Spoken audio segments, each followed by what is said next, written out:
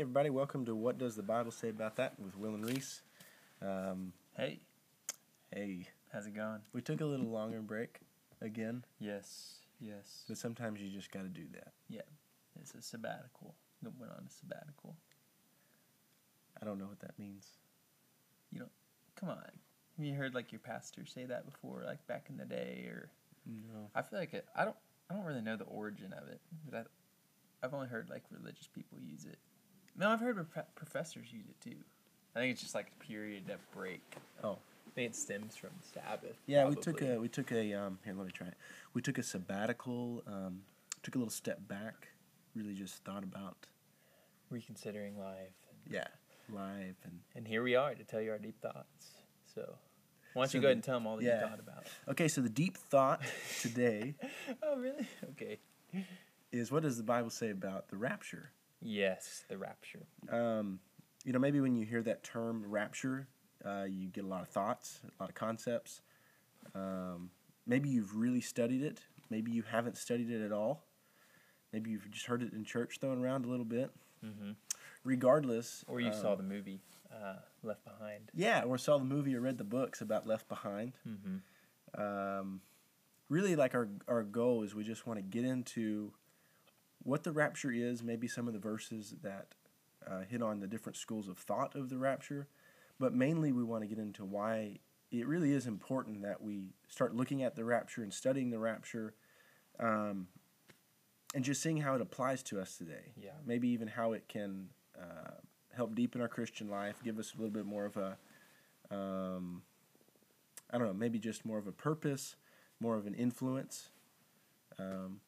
Yeah, I think kind of like what we talked about, what was that, 2 weeks ago? Yeah. When we talked about the kingdom, it's really important, as a motivating factor. Motivating, yeah. And I think the rapture might even be, I don't know if it's more motivating, but there's just different aspects to it that are important to our Christian life. And that is our focus. Like, we don't want to just talk about, the what and the when and the how, though we will, and actually we'll primarily talk about that because it needs a lot of context. But our main burden or goal is that we'd get some application in how it affects our Christian life. Yeah. So where should we start? Well, I think you would know. Well, maybe I think there's like one set of verses in Matthew that are like probably the most commonly used to talk about the rapture, that kind of it's the first time you meet the concept of the rapture in the New Testament. There's types in the Old Testament, but it's not explicit. But yeah, in Matthew 24 it talks about it. Right, 24? That's where the field. Yeah. Should I read the verses? Yeah, let's read the verses. Okay, this is Matthew 24. We'll start at verse 40. It says, at that time, in the context of past 39 verses, he's talked about the coming of the Son of Man. He says, at that time, 2 men will be in the field, one is taken and one is left. 2 women will be grinding at the mill, one is taken and one is left. Watch, therefore, for you do not know on what day the Lord comes. Actually, yeah, the next 2 verses are good too. But know this, that if the householder had known in which watch the thief was coming, he would have watched and would not have allowed his house to be broken into. For this reason you also be ready, because at an hour when you do not expect it, the Son of Man is coming. Yeah. So that's really good. It kind of hits the... I know just growing up, I didn't really study these things too much, but I heard these terms thrown around, and you start hitting different verses. Like, sometimes it seems like Jesus is coming back with a loud boom. It's like, everyone's going to know, this big trumpet's going to blow, you're going to see God, Jesus. Yeah. But then this one is like very mysterious. It's like he's a thief. You're not sure when he's coming. Mm-hmm. He's taking these 2 people, and it's like one person doesn't really know what's happening. Yeah. So Exactly. we need to fill in some holes here. Fill in the holes. Yeah. Maybe, just, I think just giving a general overview of the schools of thought would be helpful. Yeah. Like, I think most, I don't know. It'd be interesting to do a study of like what most people. I'm sure someone knows or someone's done this study where most Christians lie on the spectrum of who believes pre-trib, post-trib. Yeah. I'd be curious to know. But I think a lot are pre-trib. That would be my gut. Is that most are pre-trib? Which basically just means, like, I guess you say pre-trib, tribulation, they get taken up before bad things start happening on the earth. Yeah, the typical, like, bad things that come to mind when you think about Revelation and the judgments. Not lake of fire judgments, but judgment upon the earth and upon man. Pre-trib is the thought that the believers, or some of the believers, are taken and are saved from having to go through that. And so the thought is, like, because he's a thief, he's coming to, take what's precious to him, right? He's coming to take his church prior to all these things. The post-tribulation rapture thought is that after all the tribulation happens, then Christ returns openly and his church is raptured to the air to meet him. And then there's actually a third one that probably a lot of people don't know about. It's less popular, but it's definitely worth considering. And that one is partial rapture, where only some believers get raptured. Others are left. So those are kind of the three main views. And I think just through our discussions, we kind of believe in all three. I don't know. Yeah, well, that's... Yeah, what can we come up with a term? Yeah. Pre-post partial trib. Everyone gets raptured at different times, at different stages, for different reasons. Exactly. Yeah, actually, I guess we don't believe in the third because everyone... Yeah, okay, well, we'll have to just get into the verses. Yes, this would be good. Yeah. This is a good place to start. I think one thing to talk about as a general principle in interpreting Scripture, we can't...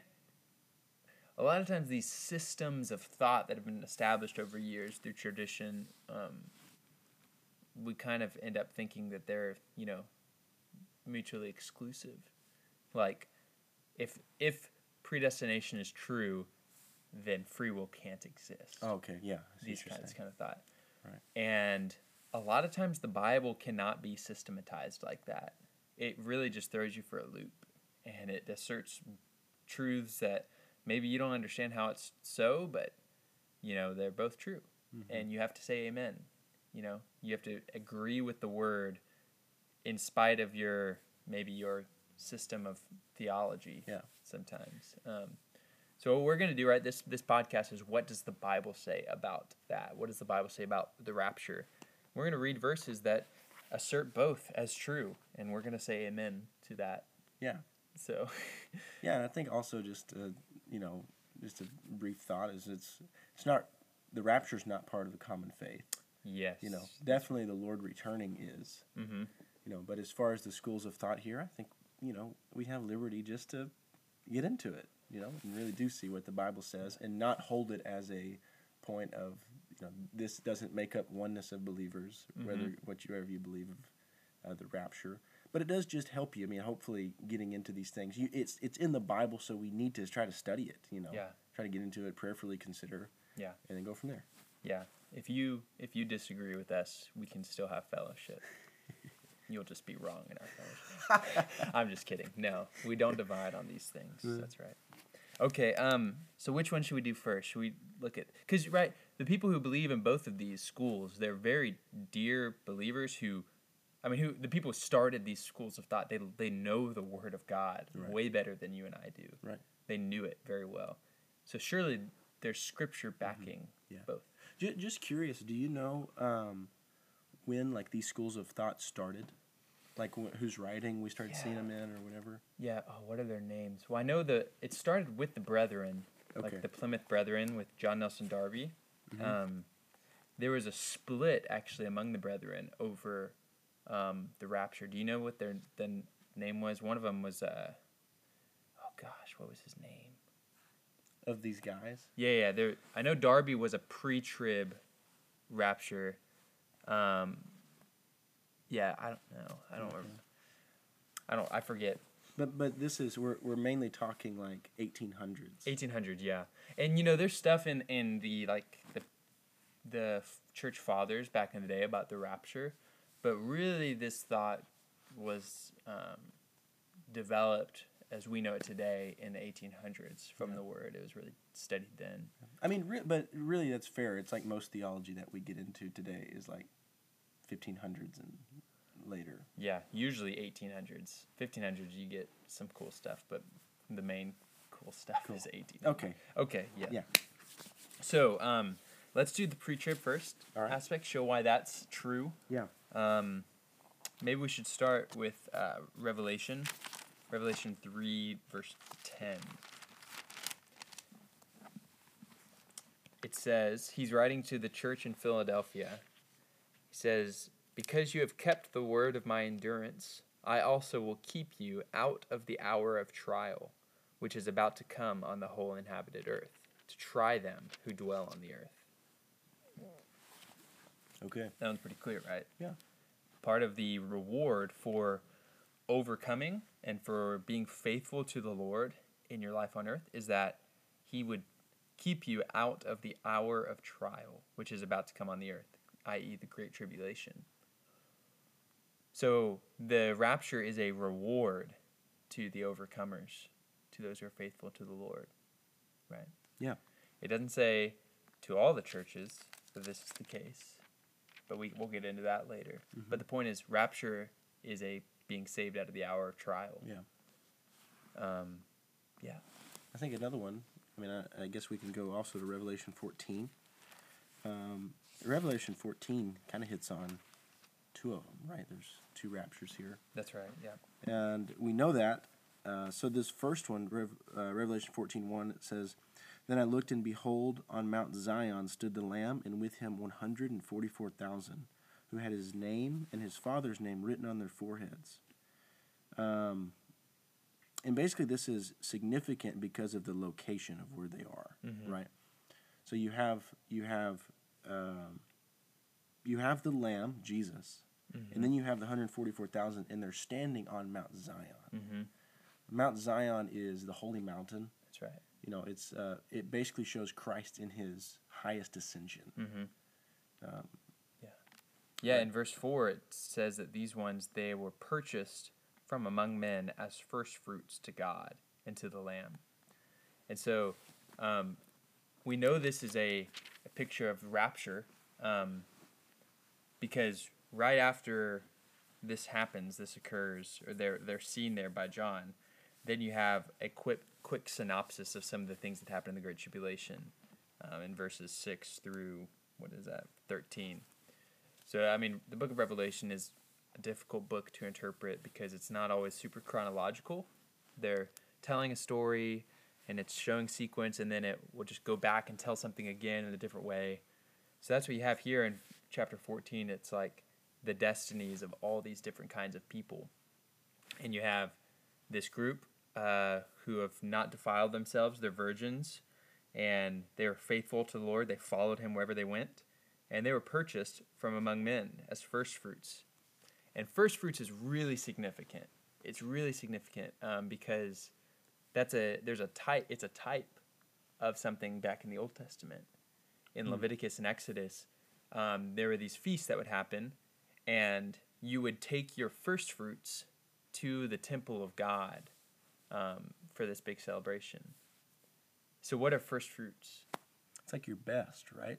Mm-hmm. And if it's the first fruits, it's like, I don't know. I mean, I don't know how else to describe. Well, think about. I mean, just the word itself, first fruits, not just meaning best, but also like, it's the first thing that blossoms. Yeah. It's like prior to the rest of your harvest being, what do you call it? What is it when something's ready? Ripe, yeah. It's the first ripe of your of your field. Right. And that's I mean, I can imagine that's the most joyful time. It's like I've been laboring all mm-hmm. season, mm-hmm.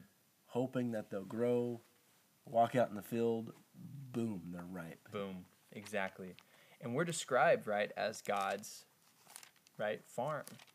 Is that 1 Corinthians chapter 3? It says in verse what is that, verse 9? Yeah, it says, we are God's cultivated land. Other translations say we are God's farm. He plants us, and then we're watered, and then he causes us to grow. Yeah.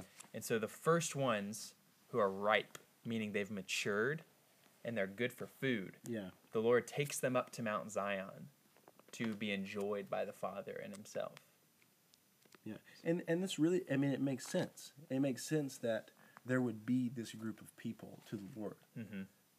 If you look at it in the sense of when Christ died to now, it's been 2,000 years. Mm-hmm. And, 2,000 years, even though he's God, it's like, that's 2,000 years of generation after generation after generation that apparently haven't met a certain standard, of what he's going for, of what he's working towards, or haven't had a specific willingness, Mm-hmm. And so at this point in time, there's the first fruits, which are his, wow, it's been so long. Yeah. These are the ones, Yeah. They saw it, and of course we credit everyone that has come before us, whether that's we get to be a part of the first fruits, whether that's the generations after us. Either way, but it makes sense. It's like these are the ones who met the standard that I was. Yeah, there's finally something on the earth that pleases me. Right. Yeah.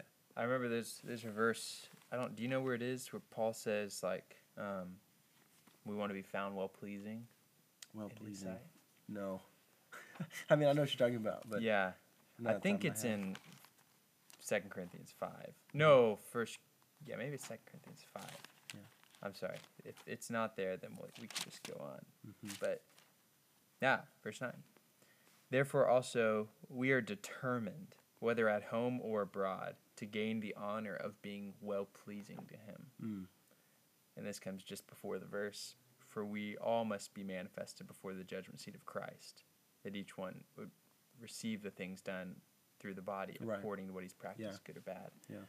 So there's this desire to be found well-pleasing to God. Right. And the highest desire is that we'd be so pleasing to him that he would just take us. Right. It would actually issue in the next Yeah. age. Yeah. It would issue in his coming back. Like, there's something on the earth that can satisfy me. Okay, I'm coming. Yeah. And that's the thing too to think about. It's like that might have ruffled some feathers when I said finally there's been some people that have Mm-hmm. accomplished it. Basically, it's like it's really important to see God's goal, because obviously Paul got to a certain point that surely satisfied God. Yeah, That's right. But seeing God's goal as a group of people, as the church, that's what Jesus said. I'll build my church. He even prayed in John 17 for the oneness. It's like there's a certain group, of Christians that are filled with his life. It's like I don't want to necessarily say a numbers thing, but it's like he doesn't just want individual spiritual giants. Exactly. Yeah. His heart's desire really is a group of people. That's one of the reasons seems like he's delaying. It's like the Old Testament. Like, he doesn't want just some great kings or prophets Yeah. that are really great. He wants it's not the whole of Israel, right? It's a remnant of Israel, but a large group to come back and to rebuild Jerusalem. Like 3,000 or 8,000, I forget how many it was, but it's like he does need a group, not just a great prophet or something. Yeah. But I think, okay, so before we do the rest of Revelation 14, so the first part of Revelation 14 is there's some who are on Mount Zion, taken up as first fruits to God, meaning they're the beginning of the harvest. They're first ripened, but there's still more of the harvest to be ripened. Yeah. And the thought is that the Great Tribulation, while it is a judgment upon the earth, it also is a lot more than that, right? God's, the whole time, he's seeking that they would repent. If you read Revelation, it says, yet they still did not repent. This is to the unbelievers. But to his believers, it does even more. It actually helps in the ripening process. Wow. Okay. In the Great Tribulation, believers will be undergoing persecution and will be under temptation to worship Antichrist, to join him. Yeah. And they will have to stand as a testimony for the Lord. It's basically a time of hyper transformation of you have to take this thing seriously now. You only have 3.5 more years really. But it's really like the Great Tribulation is a mercy from the Lord to the believers who aren't ready. In that, hey, you have some time, and then there will be this second, the rest of the harvest will be ripened. So there's verses in 1 Thessalonians 4 that are often talked about, and these are more used for the post-trib, the post-tribulation rapture view. It's Paul speaking. He says, where is it? At verse 15, "For this we say to you by the word of the Lord, that we who are living, who are left remaining unto the coming of the Lord, shall by no means precede those who have fallen asleep. Because the Lord himself, with the shout of command, with the voice of the archangel, and with the trumpet of God, will descend from heaven, and the dead in Christ will rise first. Then we who are living, who are left remaining, will be caught up together with them in the clouds to meet the Lord in the air. And thus we will always be with the Lord." So this, it says right at the trumpet, right? Mm-hmm. When Christ is descending. Right. Those who are dead in Christ will rise, and then we who are living and are left remaining will be caught up to the air. Rapture language again. I like that. Raptured language. Rapture language. It's important, though, to show, like, he says there's two things about this group of people. They're living, which means they haven't died yet, and then they're left remaining, meaning some have already been taken. Okay. To say left remaining would imply that there's, I mean, right? I've left a few of you still here, Right. though I've still taken, right? Some. So the majority of the believers are actually left remaining to go through the tribulation at the time.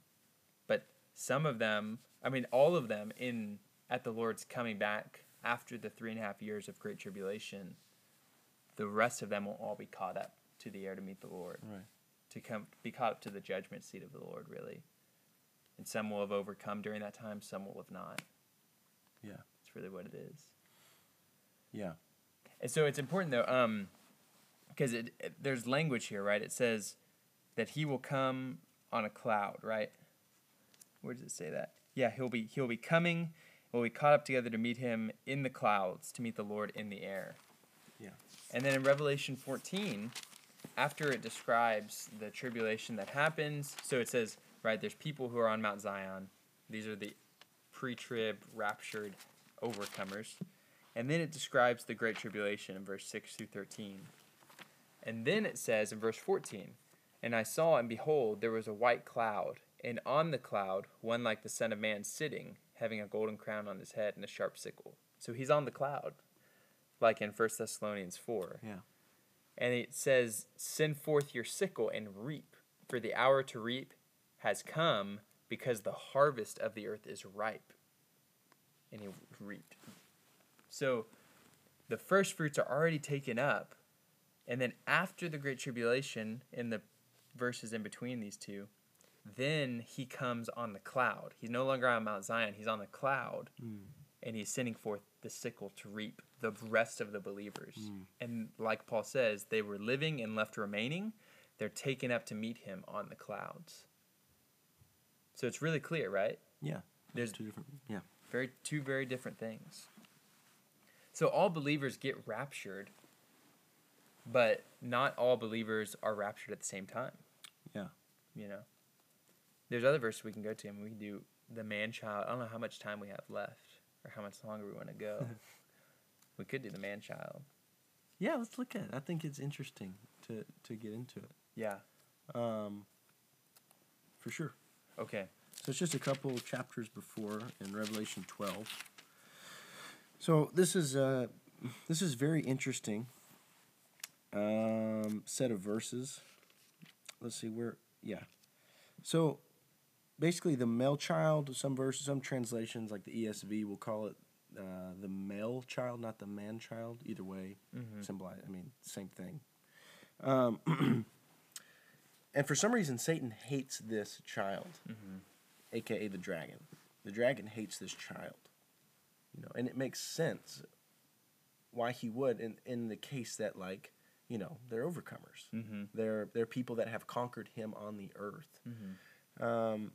maybe you could help us out some here. Mhm. One school of thought with the male child is that it's Christ. Mhm.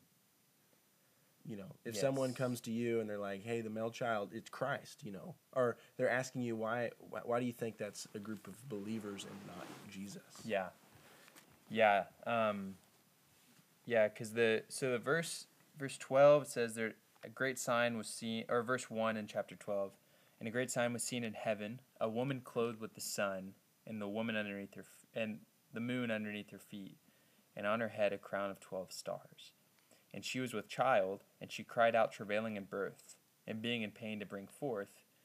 Then there's another sign, this dragon who's standing before her that he might devour her child. And she brought forth a son, verse 5, a man child, who is to shepherd all the nations with an iron rod. And her child was caught up to God and to his throne. And the woman fled into the wilderness, where she has a place there prepared by God, so that they might nourish her there 1,260 days.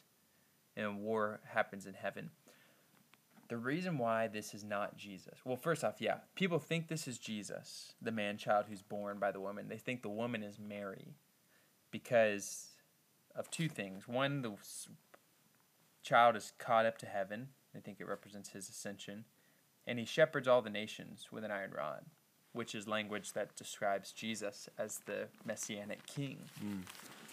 The reason why that's wrong, to put it frankly, is because the woman, after she gives birth, she flees into the wilderness for 3.5 years, right? 1,260 days. And the events that are described around this have nothing to do with the time when Jesus was born in Bethlehem. It has to do with this great tribulation that's occurring. It has to do with the end of the age. Mm-hmm. And I respect the people who believe that, because like just plain reading, you would think that. But similarly with the first fruits, right? Christ is called the first fruits in 1 Corinthians 15. But then in Revelation 14, the first fruits clearly is not Christ. It's his believers. And so it's not wrong to associate something with Christ, but also associate it with his believers, especially those who are really representing him as his overcomers. Right.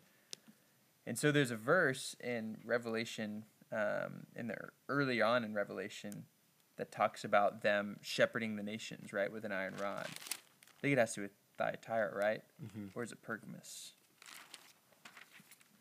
Yeah, it's one of the verses. Yeah, Thyatira. So in Revelation 2:27, or actually 26 and 27, it says, "And he who overcomes, and he who keeps my works until the end," right? This is Jesus actually talking to them, right, to the church. "To him I will give authority over the nations.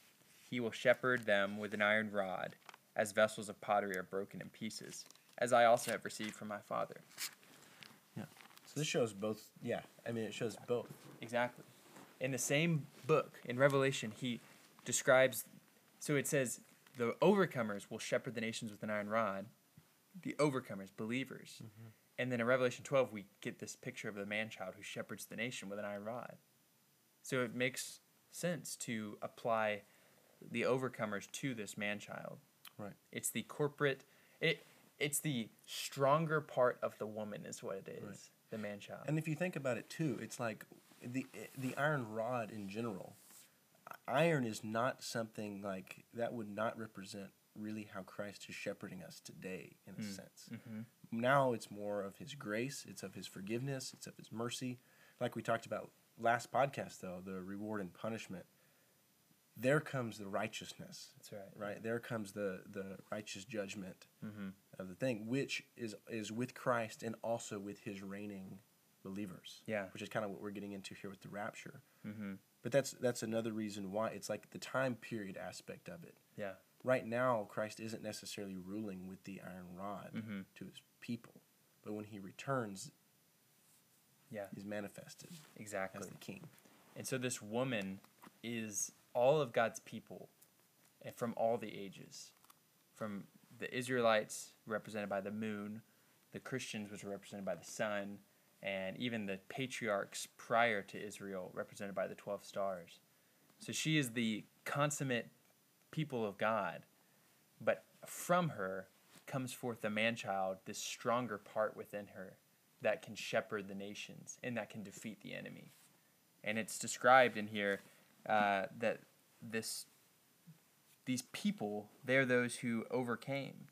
They're those who overcame him because of the blood of the Lamb and because of the word of their testimony. And they love not their soul life even unto death.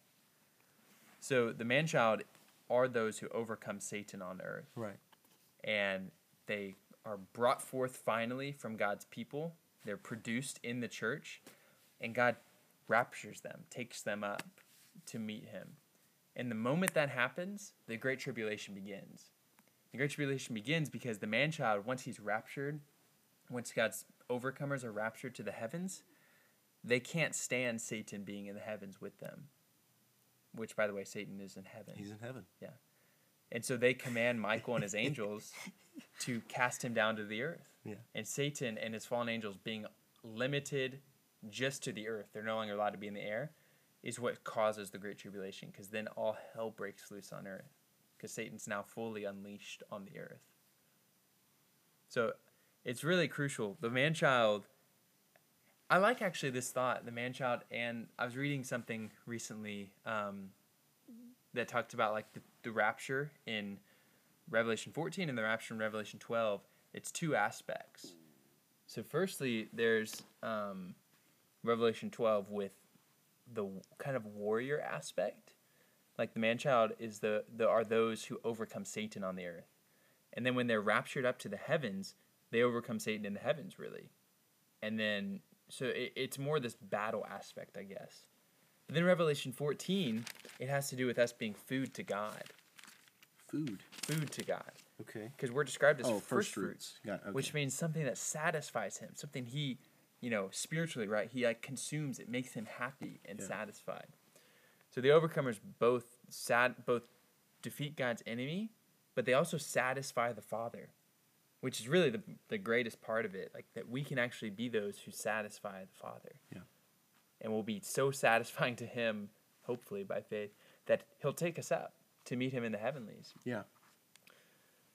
And so, this thought, I mean, really, we can get into more verses about the rapture. There's actually others. But I think the main emphasis is that the rapture is something that satisfies God's heart's desire. Yeah. It's something that helps accomplish his purpose. When we are defeating the enemy on the earth today, the man-child, it says they overcame him, right? It's on earth by the blood of the Lamb. So we learn to take the blood to say, when we feel accused by the enemy for something we've done, to not say we didn't do that, but to claim Jesus' blood as our covering, right, and to tell that to the enemy. So I am covered in the blood. And then it says, by the blood of the Lamb, by the word of their testimony. So to testify. Yeah. My testimony is Christ has died for me. Amen. I have sinned, you're right. But there's no condemnation for those who are in Christ Jesus. And then they love not their soul life, their own heart's desire, their own self-power. They love it not. They don't live by it. Even unto death, I'd be willing to be martyred for this. To overcome the enemy on the earth today, then you're taken up to the heavens and you deal with God's enemy once and for all. And then on the first fruit side, to be those who are so constituted with Christ, the one who really satisfies God, who are so much enjoying him, who are filled with him, who are expressing him, that we can be just like the Lord, where when the Father sees the Son on the earth, he says, "Behold, this is my Son, in whom I found my delight." That we would be those who God can look down and say, "These are my sons, in whom I find my delight." So I think that's why the rapture is so important. It's like, it's the consummation of those who have accomplished God's purpose. Yeah. Yeah. Yeah, and one of the things too, I was just sitting here considering is like, a lot of times I heard the rapture in aspect of what is in it for me kind of thing. It's like God is rewarding me for basically being a Christian. Mm-hmm. I'm a Christian. He doesn't want me to suffer. He's going to pull me up to heaven. Yeah. But what's odd to me about that is it's like, it's just, it doesn't make that much sense with what's going on. You can't really back that up with verses like, all of Christians get raptured. That's why there's different schools of thought. Partial rapture, pre-trib rapture, post-trib rapture. It's like, it's all there because we're all at different stages. We're all at different places in our Christian life.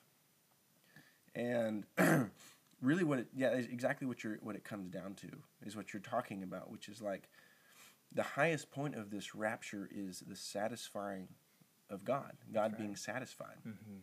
And if I think we experience it today, right? It's like we experience when we're satisfied in our Christian life, that usually means that God is satisfied. We taste it, And when, even Paul talks about loving the Lord's appearing. Yes. How many of us live in this way that is like, speaking to myself, it's like, most of the time I'm not going to love if Jesus appeared in front of me, Yeah. I love Jesus, but if he appeared when I'm, whatever, I'm not going to love it. But we have the type of living that is loving his appearing. Yeah. Those are the first fruits. Amen. When we can get to the point to where we're every single time, it's like the woman in Mark. Yeah. Was it Mark? She's laboring, she's grinding at the mill, and she's taken away. Yeah. She loved the Lord's appearing, even in her daily life. Amen. I think one other aspect too, just real quick, that we have to talk about if we're going to be faithful to really address this fully. There's this verse in Revelation 1:3 that's really touched me recently. It says, "Blessed is he who reads and those who hear the words of the prophecy and keep the things written in it, for the time is near." And I think a lot of Christians are afraid of Revelation. They're afraid of the things that are mentioned in it, and they stay away from it because it's confusing. It's like, I want to be blessed. I want to be part of this. Blessed is he who reads and who hears the words of this prophecy and keeps them. And so that's just one part of it. The things written in Revelation are important to us. They can actually nourish us. They show our hope, our destiny, and they're a great warning to us, especially a great warning to us. And there's the verse in Luke 21. Primarily, this is addressing the judgments that you read about in Revelation that maybe keep people away. You should have a healthy fear of those and not want to go through them. And the Lord implores his disciples. He says, "But be watchful at every time, beseeching that you would prevail to escape all these things which are about to happen and stand before the Son of Man." So we really should know the things that are going to happen to the earth, and we should be those who are beseeching as the Lord commands us to. Lord, I don't want to go through that. I'd like to be caught up to you, to prevail to escape and stand before the Son of Man before this happens. Make me well-pleasing in your sight. Make me one who overcomes Satan. Lord, make me an overcomer for your purpose. Amen. So I think that's the crucial part. We're commanded to pray that we get raptured. Yes. Yeah. And we should. We should. So yeah, this is good. I think we could stop here. But yeah, I think this is good. I don't know what we want to do next time. Do you have an idea? One of the things I was thinking about is getting into this same matter. I think it would be good if we talked about some of the signs. The signs of the Lord's coming? Of the Lord's coming. Ooh. I think that would be fun. It would be helpful to a lot of people. We might just do a Revelation little series here. Done. We decide.